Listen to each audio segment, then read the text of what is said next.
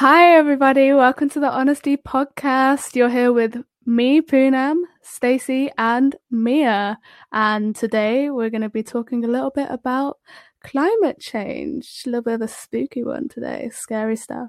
I'm going to open up straight away into what exactly are we feeling when we think about the environment and climate change in general, Stacey? So I come from like a weird point of view with it. So I studied environmental science at uni.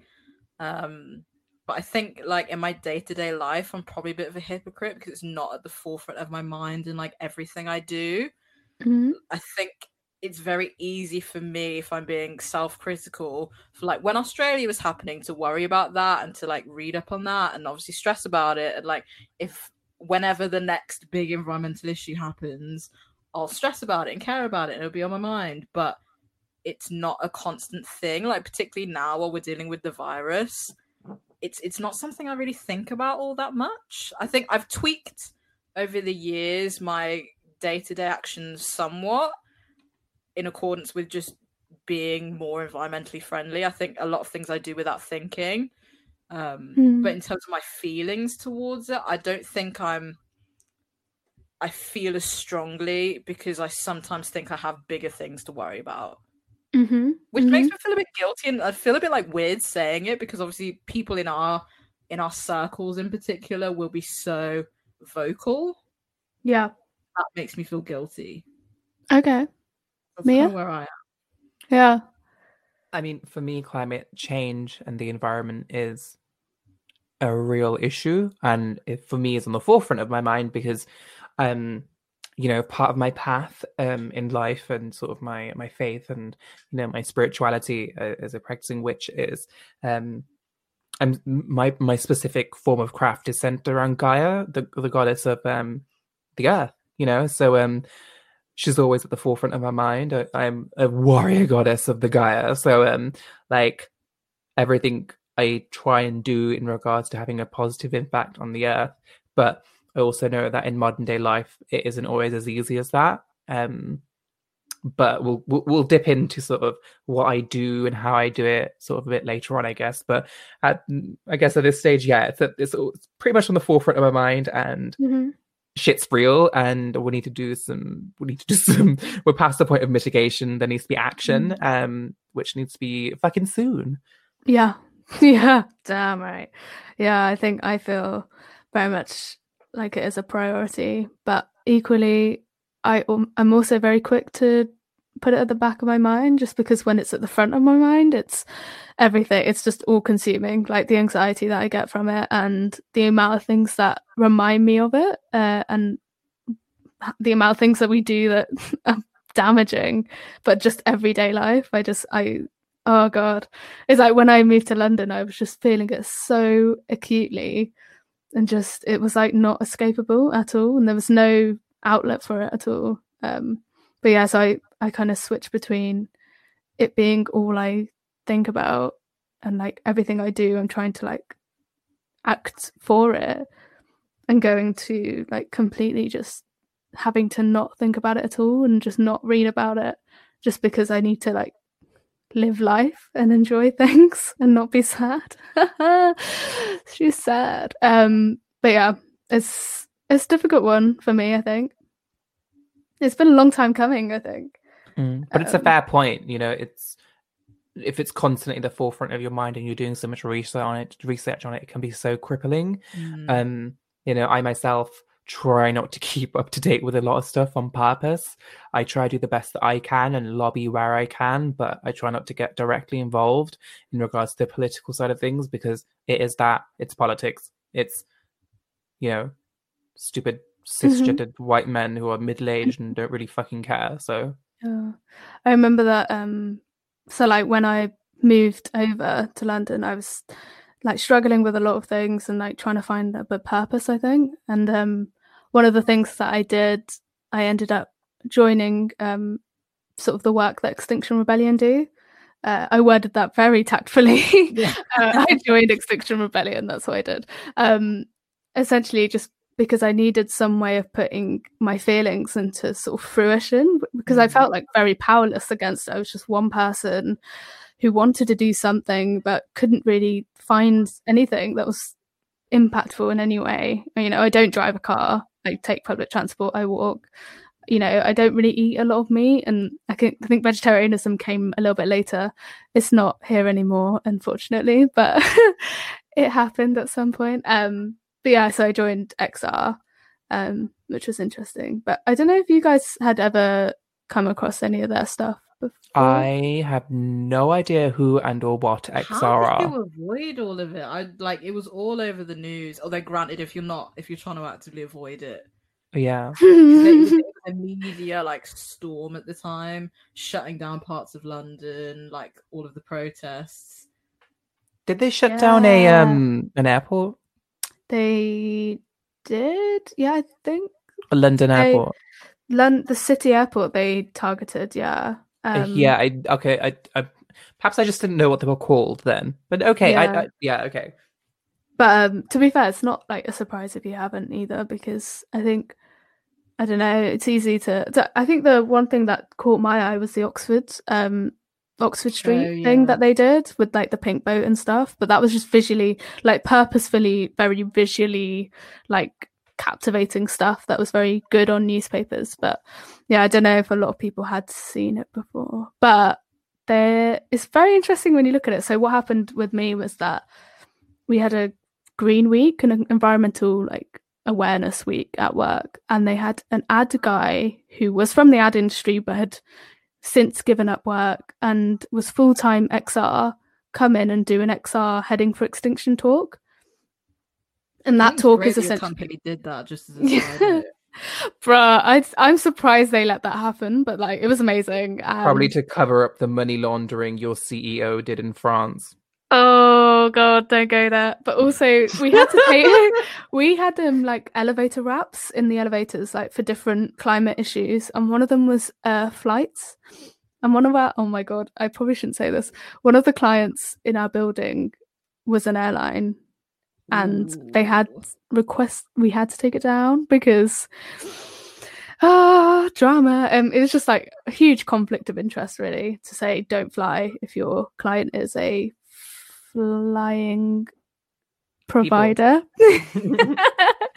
But it's like a lot of that in the building, which, I mean, that's a whole different kettle of fish. Like the conflict that you feel when you work in an industry that essentially is driving business for businesses that maybe you don't believe in. What the fuck do you do about that? You're like, oh, I like this job, but dirty money. Everything's dirty, really, let's face it. But anyway, so we went to this talk, and it was essentially like scaring you shitless about climate change, telling you all the facts, what the future looked like, and you leave it going, there's only one way we're going to get out of this, and that is by action. So it's very persuasive, but terrifying. So I joined it, and I've been like part of their media and messaging team, and it's been really, really interesting. I don't know if you guys have any questions on what they are or anything, but like it's very hard to describe how I feel when I'm in their group. I was gonna say, it's so weird. What your experience was, because obviously I read what they were doing and kind of the ethos behind it all, but to actually be someone on the front line, how did you find that? Oh yeah, so it was really interesting because I joined the week before they did their October Rebellion, which was their follow-up to the summer one, which was in Oxford Street and had the pink boat, and it went really, really well.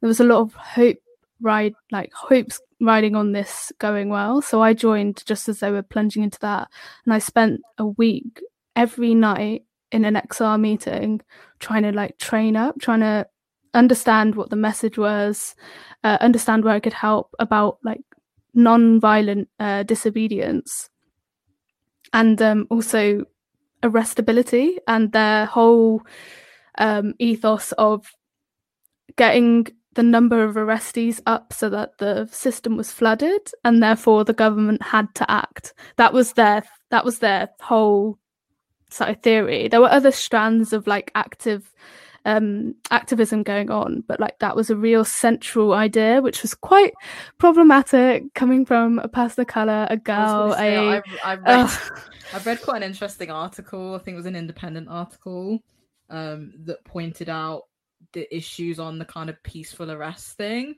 Yeah, it's obviously using that as a non-violent protesting tactic. It's kind of ignoring the weight of the like racism. Oh my god, yeah. That. Like it makes it can make it very uncomfortable. I think it kind of ignores the fact that like us as people of color would probably feel a little bit scared if we thought the police were going to arrest us. Like my brother was falsely arrested when he was like 16, 17, just because he was a mixed race teenage boy near a crime scene that had nothing to do with it. Like the idea that you would then be like, you know what, we're going to let people get arrested.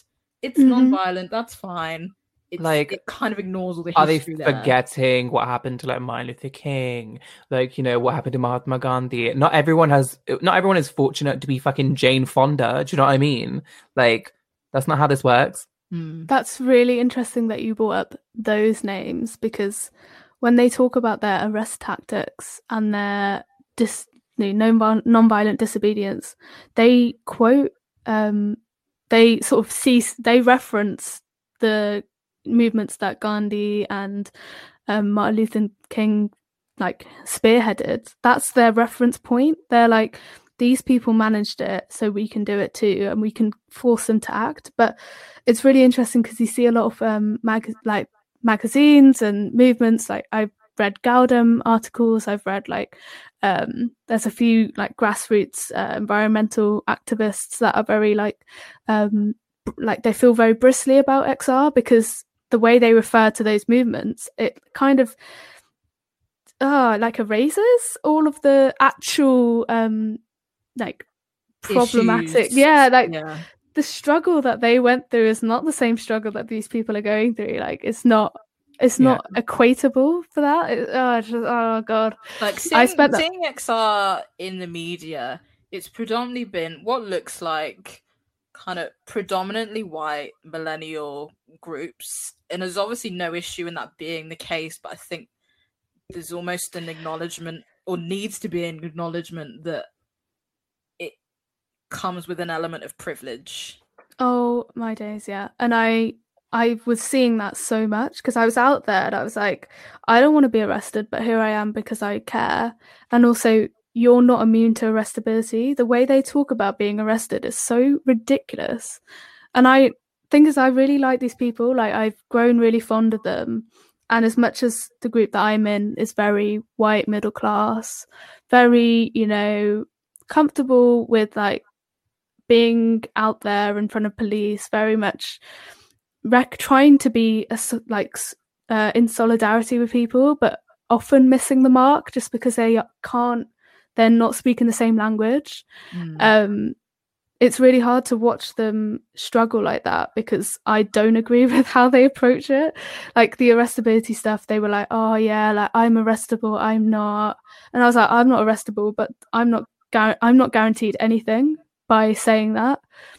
And I don't know, I think they're very blasé about the fact that, you know, like, here's what you do if you get arrested, this is how you prep, like, these are the things you should, like, write on your arm, this is, like, you shouldn't have your phone on you, this, that, the other. And it's like, they build a culture of it being so casual. And I know it's not all groups, and I know they're trying to change, because you can hear the conversation that they're trying to have.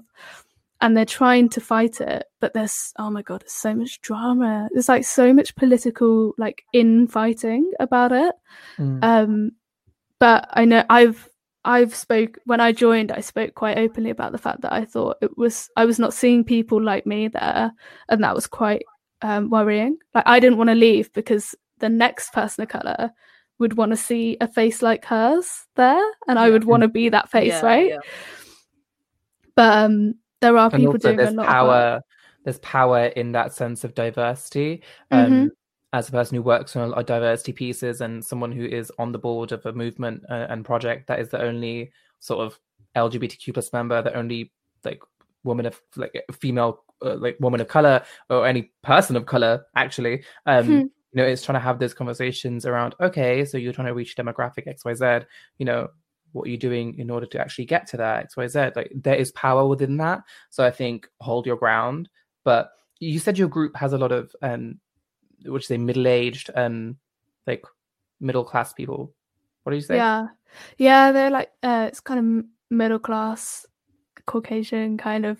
Yeah, it's definitely verging on like middle to older age kind of people. And the thing is, if you like, when it comes to this arrestability thing, say if you are arrested, and let's say your colleague Karen, or a member person Karen also got arrested, if you're being realistic, as a woman of color that's been arrested, there might be a stereotype against you, so that would harbor some form of resentment in a recruitment process, whereas Karen may not. Someone will be like, oh, so what happened, and they'll take the time to find out. Whereas with yourself, if you were declaring that, especially if you want to work in any sort of field that requires sort of checks, it'd be like disregarded straight away. Whereas I feel like someone who is Caucasian and sort of middle class would probably get sort of different treatment when it comes to that. I also struggled with the fact that so actually, to caveat, a lot of the people that I met were also white and similar, if not like a little bit older to me. They were also saying that they weren't arrestable, and there was a lot of nerves about it because there's a lot of new people coming in and this, that, the other. Like, people were just like, what the fuck, like why is this the message that they're like suddenly telling us, like, oh, get on the front line, sit in the road. But the one thing I noticed is that I often brought up like my family as a reason to why I wasn't comfortable. Not that anyone needed to know why, but I felt that upbringing, that like real worry that would sit with my parents, was 100% the driver as to why I wouldn't put myself in that position. And I don't know if that's the case for everyone, but that felt particularly acute to maybe who I was in terms of identity. And I don't want to like speak like for my whole like culture and for other cultures as well, but I felt that quite acutely. But yeah, it was interesting. I definitely felt weird about it, and I'm not doing as much now. See, it makes me think I guess there's two sides of it. We, as people from like non-white communities, there's the side that we should be doing more within them to be raising awareness about these things, to get that representation up. Like us ourselves, should we be there? Like, what could we be doing more to make sure that these issues are prevalent in our communities? But also, on the flip side of that, are the spaces there, and are they open enough to invite people like us? That's such a valid point. There's two sides. I think both are valid, probably. Yeah, I think like it's so real. Like, is there space for us? We should be there, but is there actual space for us to be there? Are we actually going to be welcomed in these spaces? And a lot of the time it's the whole, we're being diverse, but the whole diversity and inclusion pieces, diversity is being invited to the party, inclusion is being asked to dance. And honey, if I'm not dancing, what am I doing there? I love that quote. Exactly. Bruh, that was so well worded, Stacey, as well. Like, you're a woman after my own heart. I'm also a writer. Oh god! Oh my god, Stacey, do you have a blog? Oh my god! Let's not mention that because it's currently a work in progress. TBC. No, yeah. Am I a witch that can do tarot readings? Check out my Etsy page. You never mentioned that before. Yeah, you actually haven't though. Like, you haven't mentioned your tarot readings. Not ability, but the service. I think the service may scare people because I'm a very truthful individual, and the truth that reels from these fingertips sometimes people don't want to hear, as you both are aware. Don't ask for relationship tarot readings, please. It's going to destroy you. Because I will tell you the truth. The truth is something you don't want to hear, and you'll cry. But if you're interested, the 13th Fool is me. Hit me up, you slags. Yeah. This is a slight diversion again. Yeah, basically going back to your point, I essentially was like, so in my drafts, in my blog, lol, guys, I have a Can't really stop talking about it. I know. I have a really long draft about XR because I was like so disenfranchised over the Christmas break, and I was like, fuck this. Like, I really like the fact that they're doing something, but I don't agree with the fact that it feels like we're trampling on people that have done that work before, and that in Islington, which is like the group that I'm in, there's a huge like migrant community, a huge like ethnic community, and the group is like predominantly white. Like, it's so distorted towards like people that are able to enter that space. And I'm sitting there and I'm like, bruh, like, I wouldn't want to enter this. Do not blame a single person who would look at this room and be like, I'm out of here, because it's so intimidating. And I see a lot of people that are seeing the work that needs to be done, and it's like a handful of people doing masses and masses of like running around and legwork to get these people up to speed. And I'm like, this is kind of a disgrace. Oh, it's so annoying, because I don't want to shit on the movement. I really believe in the fact Do that it. exactly. It's I really a believe in case the of fact that acknowledging the good in the movement and the awareness it's bringing, but not being ignorant to the issues within it. yeah. There needs to be a cultural shift, because if you are catering to an overall sort of issue, it's everyone's issue. It's not just a cis white issue. Do you know what I mean? It's like, honey, we're all being affected. And typically the people who are being affected the most are going to be people of color, people who are lower down the economic chain. You know, capitalism is bullshit, so you're fucking us up in the first place. Yep. That's my socialist. Oh, I bring a socialist quote group. on that one that was quite interesting. So, like, I'm definitely left wing, but I'm not like a communist. But I do have a Karl Marx quote. I love communism. Go on. We love Karl Marx. Yes, my boyfriend will be very happy to hear this. Go on. So it goes, all progress in capitalist agriculture is a progress in the art, not only of robbing the labourer, but of robbing the soil.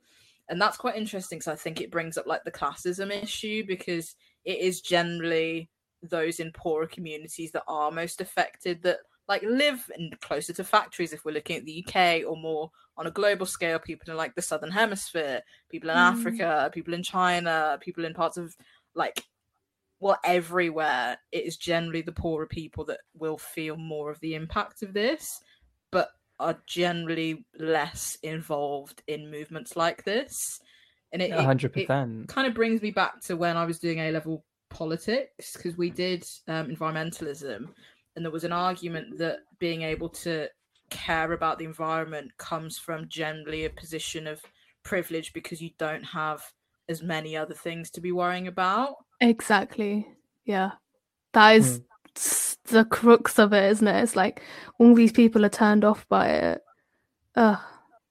And it's Yeah, really tough, because we want people to care, we want people to do more, but I think we can't ignore that if you have, like, if you're worried about feeding your kids at the end of the day, if you're worried about having somewhere to live, looking after the planet is not going to be your first thought. And I think it can be, it can repel people to some extent when you just see a group of middle class people protesting for something, because you in your head automatically you're like, oh well, they can care about it.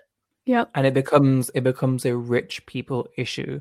Yeah. Yep. And you know, if you have a shit harvest because, you know, spring came too early, winter was shit, like, you know, summer's been too blistering, you're having drought and your crops are fucked, you know, and you're going to be sitting there worried, like, how am I going to make ends meet? Because that crop harvest in spring is going to, you know, bring in the money throughout winter, etc. Like, how else am I going to feed my fucking family? You're going to try and figure out what's best for you in that situation. You're not going to be like, now's the time to lobby. No. And that's why the people that are doing the work, they have to make sure that no one gets left behind. And the way they do that is make sure that any of the ideas that they're pushing forward, or they're, you know, activating for is for green economy. It's to make sure that the jobs that will go, because you're cutting down emissions and you're changing the way we live, they get transferred into an economy where they can have jobs and they're being green and they are no longer contributing to the high carbon lifestyle that they did not choose. And therefore, none of those get left behind. Their houses are like, retrofitted so that they meet the standards that should be met for any future housing, which is, to limit carbon emissions, this, that, the other, to be energy efficient.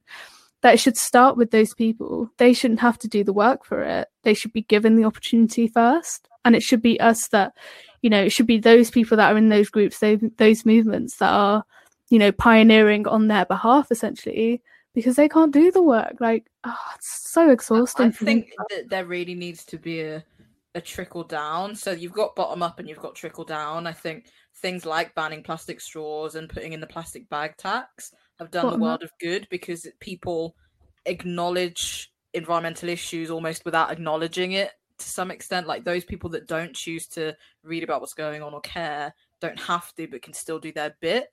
I think the government needs to be more proactive in enforcing things that make us be better, so that it doesn't have to become it doesn't have to become an emotional thing as much. Yeah, it does. But whilst capitalism rules and the money's but coming you from can the make companies, money, but you can make money in like environmentalism. Do you know what I mean? Like, you can get big on renewable energy. You can get big on, there's so many different things that you can do. You can create products XYZ. You can, capitalize on, I'm making 100% cruelty-free, vegan-friendly, no plastic waste, like zero waste products. Like, if Mac produced something like that, I'd be all over it. If L'Oreal did, you'd probably be like, maybe your animal testing is a bit skew-with, but I'll give it a shot. Again, then, if we were to have companies start doing like vegan products and all this stuff, I think, I don't know how true this is, but my impression is generally these things cost more, which then again puts them in a market separate to that of those poorer in society. It all comes down to being like a money thing. Yeah, it does. But if you look at sort of the slightly grander scheme of things, the car, for example, the car was ridiculously expensive. It was only available for the rich. It's a very bad example, but over time, it became more and more affordable. Different products were being produced, XYZ. There can be more done on, producing things in a more environmentally friendly way. Almost I ran out of facial toner. The more exactly, like I ran out of facial toner, so what did I do? I created my own, which is like out of like chamomile, apple cider vinegar, and honey. And I know exactly what's in it. I reused a glass bottle that I had from my rose water, which is my previous toner, and bam, I didn't need to recycle it, didn't need to throw it away. I used one thing and, composted the rest. There was zero waste in that entire product and produced that one product that I needed. And it's like, that cost me, I shit you not, like 50p. Damn. Nice. Send me that, yeah? Send me that recipe. I'll send you the recipe. It's really good. I'd mix in some rose water because it helps rejuvenate the skin. Oh. I actually want to tell you about a time that I got poached for socialism. Ooh, so okay. I was in an XR meeting and we were talking about the fourth demand, which is essentially their way of bringing in, well, in America they introduced a fourth demand, which is reparations for the native community and putting them first, making sure no one gets left behind, creating a green economy to replace the high carbon jobs, this, that, the other.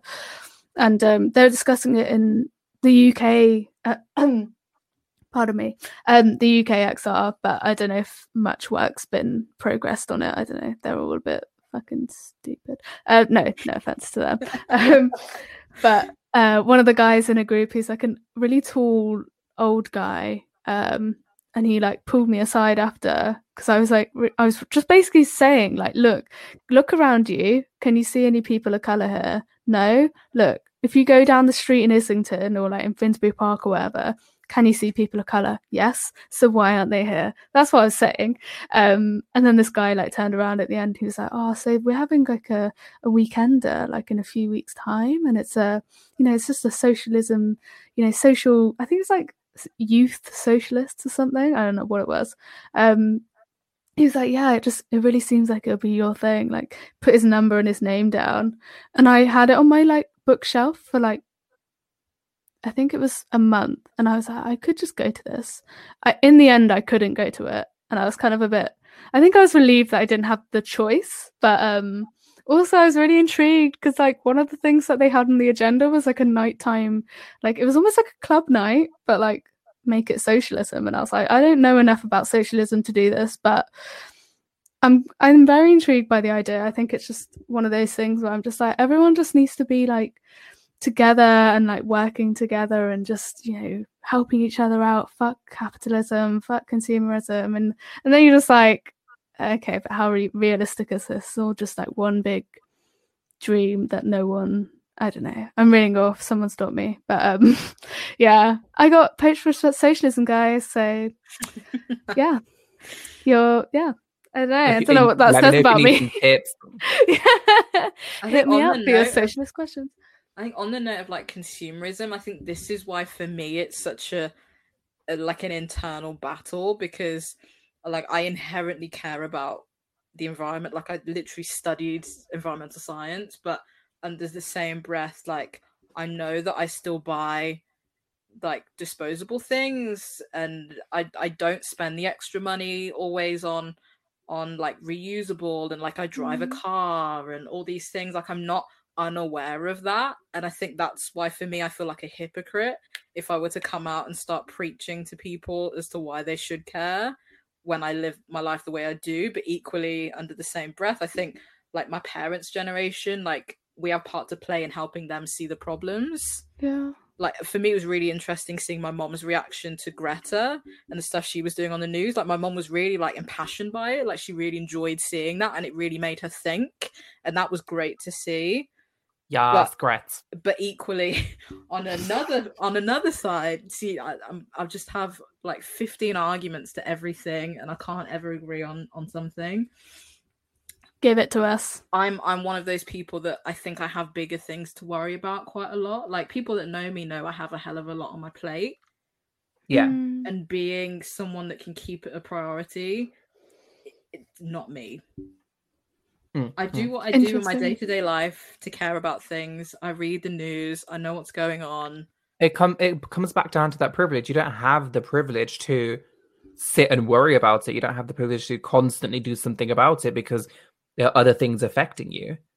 Do you know what I mean? Yeah, I feel guilty for it, but that's like if I hold my hands up, that's where I am, I think. I think a lot of people would share the same thought. I do the same. Like I've done nothing climate related in so long because I've just been like, that's not the first thing on my list anymore. But also the hypocrisy thing, like we are all going to be hypocrites. This is the lifestyle we're born into. So like, don't feel bad or whatever, because people are going to chat a lot of crap about people being hypocrites when they're talking about climate issues, because we literally cannot stop a lot of things. Like we can't have carbon neutral homes or anything because that's what we're born into. We need cars to go to work. Like some of us don't have the public. It's just on and on and on. Yeah, like it's the whole like I gave up my car because I started a new job and I work in the center of a city, so I don't need it. So I'm catching the bus and a train. So I thought I may as well get rid of the car because I don't need it, and I'll just catch buses everywhere or walk everywhere, which has been great. And I thought, yay, the impact on the environment is going to be positive.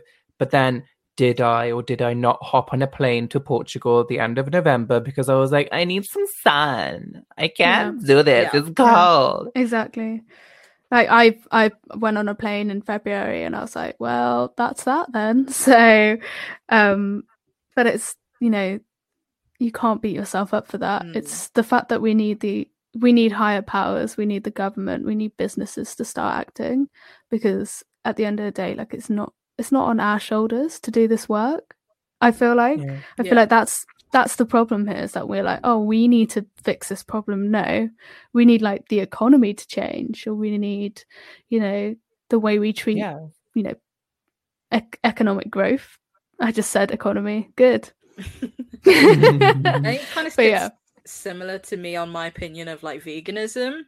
Like I think as soon as you start making things polarized, like people like acting like people either have to be on one side or the other, that's when you lose the battle to some degree. I think it's better to just have the public as a whole a bit more aware, like not using less plastic, but not make it so you have to feel like you have to like sign up to something. My issue is with this whole like sitch is I'm predominantly plant-based, but Stacey will say that I'm a flexitarian because sometimes I'll eat a little bit of chicken, you know. Flexi You like a Mackey's. Oh, I love flexi. Stop it. Don't stress me out because Mackey's aren't delivering anymore and I'm like my heart's breaking. But maybe because they're closed. I know, I hate that. God. It is. But it's that whole, like, for me, it's supply and demand, isn't it? Like, you've got, like, people are like, oh my God, I love avocados. And now we're like, avocados are, like, huge polluters because supply and demand needs to be met. Are they huge it's the same. polluters? Oh my God, They're yeah, really avocados bad. fuck shit up, yeah. This is so bad. I literally studied. And I just don't know. There's so much I don't know. It's so, and, like, the supply and demand is going to be there, you know, so we need a lot of chickens and cows and shit, so, you know, they are produced and like chemically sort of altered and hormones injected into them, etc., which is great. But, you know, same's going to happen to plants. You know, plants are going to have loads of pesticides, XYZ. Like, have you guys ever washed your vegetables like in a sink full of water and like a little bit of like cider vinegar or anything like that? The amount of shit that comes off them is scary. People that wash their food and then they eat it, and I'm like, ew, you're eating pesticides. Yum, they're good for you, right? Pesticides are bad for you. No, they're good. No, Mia, don't. They're good for you. Pesticides are bad. They kill the earth. No, look, no, I swear, like, pesticides are how we grow. No, I'm kidding. Okay. It's sarcasm. I'm kidding. But I do want to know then, what are you doing? So, Mia, you've mentioned that you don't have a car anymore. Yeah, so, but that being said, you know, Stacey will be testament to this. Literally last month, I was almost brought a 3-liter old school BMW because it's like what I've always wanted, which is like it's CO2 is ridiculous. Mm-hmm. Yeah, I wouldn't drive it hardly ever, but it's something that I've always wanted. Just some so icon candy. Yeah, and like I always wanted it. Imagine sitting it on the drive and then occasionally driving it to the shops or whatever.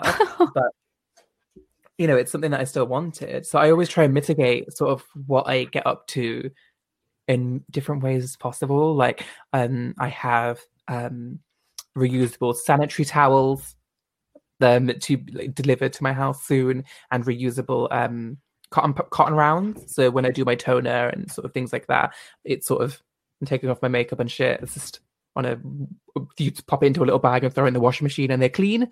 It's little things like that, reducing waste. In Birmingham, there is a shop called The Clean Kilo in Digbeth, and they are a zero waste store. So you go in there with any sort of glass jar. You can literally take an empty coffee jar and be like, I would like 500 grams of rice. And then it's a little bit more expensive, but it's worth it. Just doing little things like that, reducing plastics where I can, producing my own products in the sense of like toner or trying to plant products. My mint plant died. It was very stressful. Honestly, I was so fucking upset. My putana died. I was in tears because it was so gorgeous and it kept like the weird animals at bay. Now there's foxes in my garden all the time and it stresses me out. I'm actually also trying to... my energy supplier is 100% green. Are you an octopus? No, I can't remember. This is like triggering now to my energy suppliers because I work in the energy industry and all I think about is like energy suppliers now. Oh, I'm with SSC. I'm with their 100% green tariff, so everything they provide is green energy, which makes no fucking sense because the grid is a massive polluter. So I'm like, what's actually happening? Stacey, do you want to go? What are you doing? I do nowhere near as much as me. Yeah, no. In every situation, that will be the case. So I think a lot of the tweaks I've made, I'm probably not even aware of anymore. But like, I use public transport to get to work, but that's probably more through convenience than being a deliberate choice to be more environmentally friendly. Mm-hmm. You can't park in town, that's why. Well, yeah, the drive is long, parking is expensive. So yeah, I use public transport. I don't we don't really buy much in the way of like plastics unnecessarily around the house. Like I think me and my parents are quite minimal in what we buy. I don't think we're really that OTT with buying stuff. Like I don't really buy much makeup and stuff, and I know a lot of that can be quite bad for the environment. My car's always in like eco mode. I try not to to drive too much unnecessarily, but I kind of still do. Like we'll buy the reusable versions of things and put them back into, you know, when you buy like hand soap and you can just buy the refill. Like we do stuff like that around the house. Yeah, and like we're always turning off lights. Like I never leave my phone charger on overnight. Like just little things like that, like helping in little ways. But I don't have like a drastic lifestyle of like taking a glass jar to get stuff filled up. I think I'd like to move more towards that, but it's just not convenient for us at the moment. And how I get what you mean. I get what you mean. I have the goal of doing that, but I don't actually do it, and I don't know if it's going to be a feasible thing for a while until I have space in my kitchen or, you know, a place to myself. But like it's something that I would like to do. But again, it's one of those things where I would love for it to be rolled out enough in like the affluent or like, you know, people that in the neighborhood. Definitely. I need it to be trialed with all the people that can afford to do it, and then it could be just rolled out everywhere. That's the goal. I genuinely have been good at like, because we shop at Sainsbury's, they got rid of the single-use like little plastic bags that you put your fruit and veg in, like little changes like that. I think we just need to accommodate more and more because people have no choice then but to act in a better way. Yeah, definitely. But it's also baby steps. Like people think that they have to jump on it immediately and buy everything and rah. Like no, it's baby steps. Like you don't, like my tip is one thing a month. You know, if you want to start with going zero waste or zero plastics and things like that, just pick one thing a month. So this month it was sort of personal use items. So I was only going to do sanitary towels because, you know, but then I was like, may as well get the cotton pads with it. But, you know, it's coming up to about 20 quid for both of those items, which doesn't necessarily seem like a lot of money, but when it adds up, do you know what I mean? Like relative, like to, you know, over a period of time, like it works out cheaper, which is great. It's kind of to the environment. But then, you know, not everyone has £20 spare there and then to spend on a sanitary product. You know, it's like, I'd rather just nip into Aldi and get a box of pads for like 87p. Well, I have no idea how much they are. 87p was made up. I don't know how much they are. But yeah, not 87p. Not 87p. No. Yeah. But yeah, no, I get what you're saying. But I mean, on my side, I actually do nothing. I was vegetarian for a while. I literally don't. I'm all talk. I'm all talk and no, you know. I was vegetarian for a bit and then I came back home and that is completely out the window. So I'm not even a flexitarian anymore. I'm just a meat eater, which is sad. But I try and be, I'm not even going to pretend. I was going to say I try and be plant-based, but and then obviously like I don't like driving. I don't want to have a car. That's kind of not my goal anyway. So public transport for me, and then that's it. Like that's literally it. Like I don't buy clothes generally anymore. Oh yeah, that's one thing I forgot. Like first-hand clothes are just like stuff. Like I don't really shop that much. Yeah. All I wear is black. I just live in black, so I don't care. You know what though? Like out of everything, like I might not do a lot, but I'm really into this whole growing food thing. Like, bitch, it is so rewarding. Just the idea like that celery. Yeah. I don't like celery. Realistically speaking, like, good. And I'm try it. Scared of people that like celery. I think it's disgusting. Celery? Don't you dare cuss celery. You know, I eat that bitch daily. But I was going to say, anybody listening that wants to grow celery, all you need to do is chop the base of your celery sort of bunch, a bushel. I don't know what the fuck celery comes in. Like, a bushel.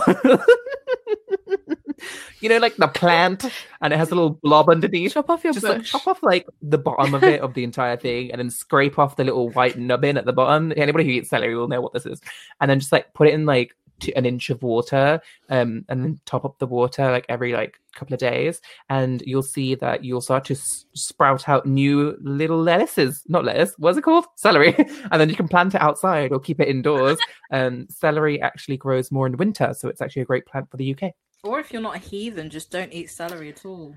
Listen here, bitch. Yeah, Celery is agree. beautiful. You can throw it. You can literally, if you cook it in like slivers as an onion, it literally tastes like onion. Okay, and then Just buy an onion. No, just some people can't eat onion. Ah. You know, our lovely friend Lauren, she can't eat onions or garlic. So you know, Yeah, but then sometimes you're you not gotta going use to a bit miss of the taste. celery. You're not going to miss the taste of onion. But onion tastes beautiful. Like, Yeah, why do you want to replicate onion? I'm just saying. I don't know, If I you just can't feel really eat it. strongly. Celery and mushrooms are just two. Oh my I can't. god, two of my favorite fucking Nope. things. Nope. Champignon is so Wait, close to my heart. Stacey. Mushrooms No, are they're not. great. Like you can't do that. You Mm, fry No, it in the garlic. They're texture, can't be amazing. doing with it. Disgusting. shiitake I don't. mushrooms. Oh, I'm wondering if I don't know if Stacey has taste anymore. I don't know. mean, It's kind of she has See, quite really I was on nice your side. shoes. I was on your side when you said you didn't like celery too, but now I'm questioning our friendship. Oh God. Oh, what, Dilemma. 12, I take the mushroom years, over you. 11 years? No, 12 years, 11 years of friendship? 10 years. So it's, We're what is it? 23. We would have met when we were 11. 2008. 12 years. Maths. Okay. Math. Yeah, gardening, man. Food, And farming. we always Topsoil come is back to food. dying. Always. It is just food's the greatest. I mean, like- our resident garlic worshipper over here. Oh man, don't even chat to me. Like, just dreaming. Okay, I'm gonna stop. Someone else say something. I can't. Growing your I just own love it so produce much. is an amazing thing to do. You can buy a little greenhouse and keep in your garden, and XYZ. I can give you so much more tips, but honey, it's expensive to set up. It's fairly cheap to get going once you sort of have the initial setup, but again, privilege. You know, I earn enough that I can afford to do things that, you know, cover things like being more green, because when you become more green, bitch, it costs you more money. It costs more green to be green. From being Oh, my like from a days. like genuinely naive perspective, why does it cost a lot to grow your own? Because like, so say if you're going organic, you know, you have less produce to put out, so what you're putting to the market needs to be of a higher value to make it profitable. So when you are selling the produce, it's still making you income. Wait, I thought you just meant like growing your own, like to eat. Oh, growing your own, yeah, to eat. So say if you need to get like a little greenhouse in order to make sure your tomatoes don't get fucked or eaten by slugs and shit, you can get a little plastic one or whatever. They cost about between £60 to £100. A nice glass one will set you back about 200. And it's like a little shed base, and then you prop it up and you make it. See, And then you need to buy good compost. If you're not already composting, you need to get some good soil so you can like start to filter that in, and then, you know, start using it, whether you're buying pots and etc. etc. It's just a bit costly in order to get set up, whether that's, you know, spending £150 to get your entire setup ready, which is not a lot, but to some people and to sometimes a lot of people, it's like, I'm spending £150 to put some seeds in some glass plastic thing, and you're going to be some tiny little tomatoes for what?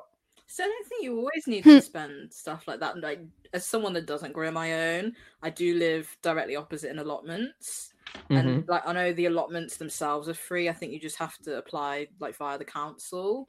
Honey, and people, it can be up to £30 a month, or sure, it's like our one's free, I think. Well, I'm I'm sure so sorry. It's solely hella bougie. I'm in Coventry, so they charge you over here. Yeah, because people would be growing like rhubarb. Like the allotment's really well occupied. Like most of the plots have got stuff growing in them. Just run in there and steal some of their shit. Well, my dog used to pee on the rhubarb, and I didn't know what to do. It can be used as a fertilizer. It's fine as long as they're washing their produce. It's all I would good. hope so. I'm trying to germinate some seeds at the moment. So I've been sent a load of seeds. Bless the girl that sent it. Like, I'm so happy, but I don't know how to garden. So I'm trying to learn how to germinate seeds. And I don't know, next time we record, maybe we'll have like a seed watch, because it's been like 7 days and they haven't germinated. And I'm thinking they're not viable, and it's so upsetting. And I don't have the soil. Tell me your setup. What's going on? I've got some egg boxes on a windowsill, and I had to take soil from a pot because I didn't have specialist soil. Okay, so what pot did you take this from? It was an old pot of soil. Yeah, it's not gonna have the right nutrients like nitrate, sulfate, all that bullshit in the soil. Like, germinate them. You know what? I need to put you in touch with my friend from university, Miss Kenza, who on her Instagram stories at the moment is like talking people through how to grow different plants and giving her reviews on them. I need to send me the plant queen. I'm living. I need that. Kenza, if you're listening, come help these people, please. Kenza, the plant queen, come hither. Show us thy way. I need a lot of help. Bloody hell. Oh, also, if you guys ever see any plants and shit just in like public that you want to pick and eat and shit, don't do it, because the pollution from cars and things like that is just gonna like kill you. Yeah, it's good for you. No, darling, no. Yeah, like pesticides and pollution's good. It's healthy, cha. Huh? Good. I get really upset because I can't do the accent of. Oh my god, Stacey, you cannot do. That's such a terrible thing. Bechari, oh my god. Stacey, क्या करना है? ये लड़की बोल नहीं सकती. Oh, I keep showing up. What are you gonna do? Oh, poor girl, man. Okay, right. So I think this is a good point to stop at, unless anyone has any more. No? No more horses for courses. No. Any horses for courses? No, great, because I never want to say that again. Anyway, so that brings that to an end. Thank you for listening. If you have any thoughts on anything that we've discussed today, please tell us. Send us a message, whatever, on our social. We're honesty.pod. You can find us there. And yeah, just tell us what you think. Like, if you think we're chatting a lot of shit, tell us. We need to know, because we'll carry on doing it regardless, but we'd like to know. Anyway, thank you for listening. And we'll see you next time. Ciao for now. Take care, guys. Bye. Bye. Bye.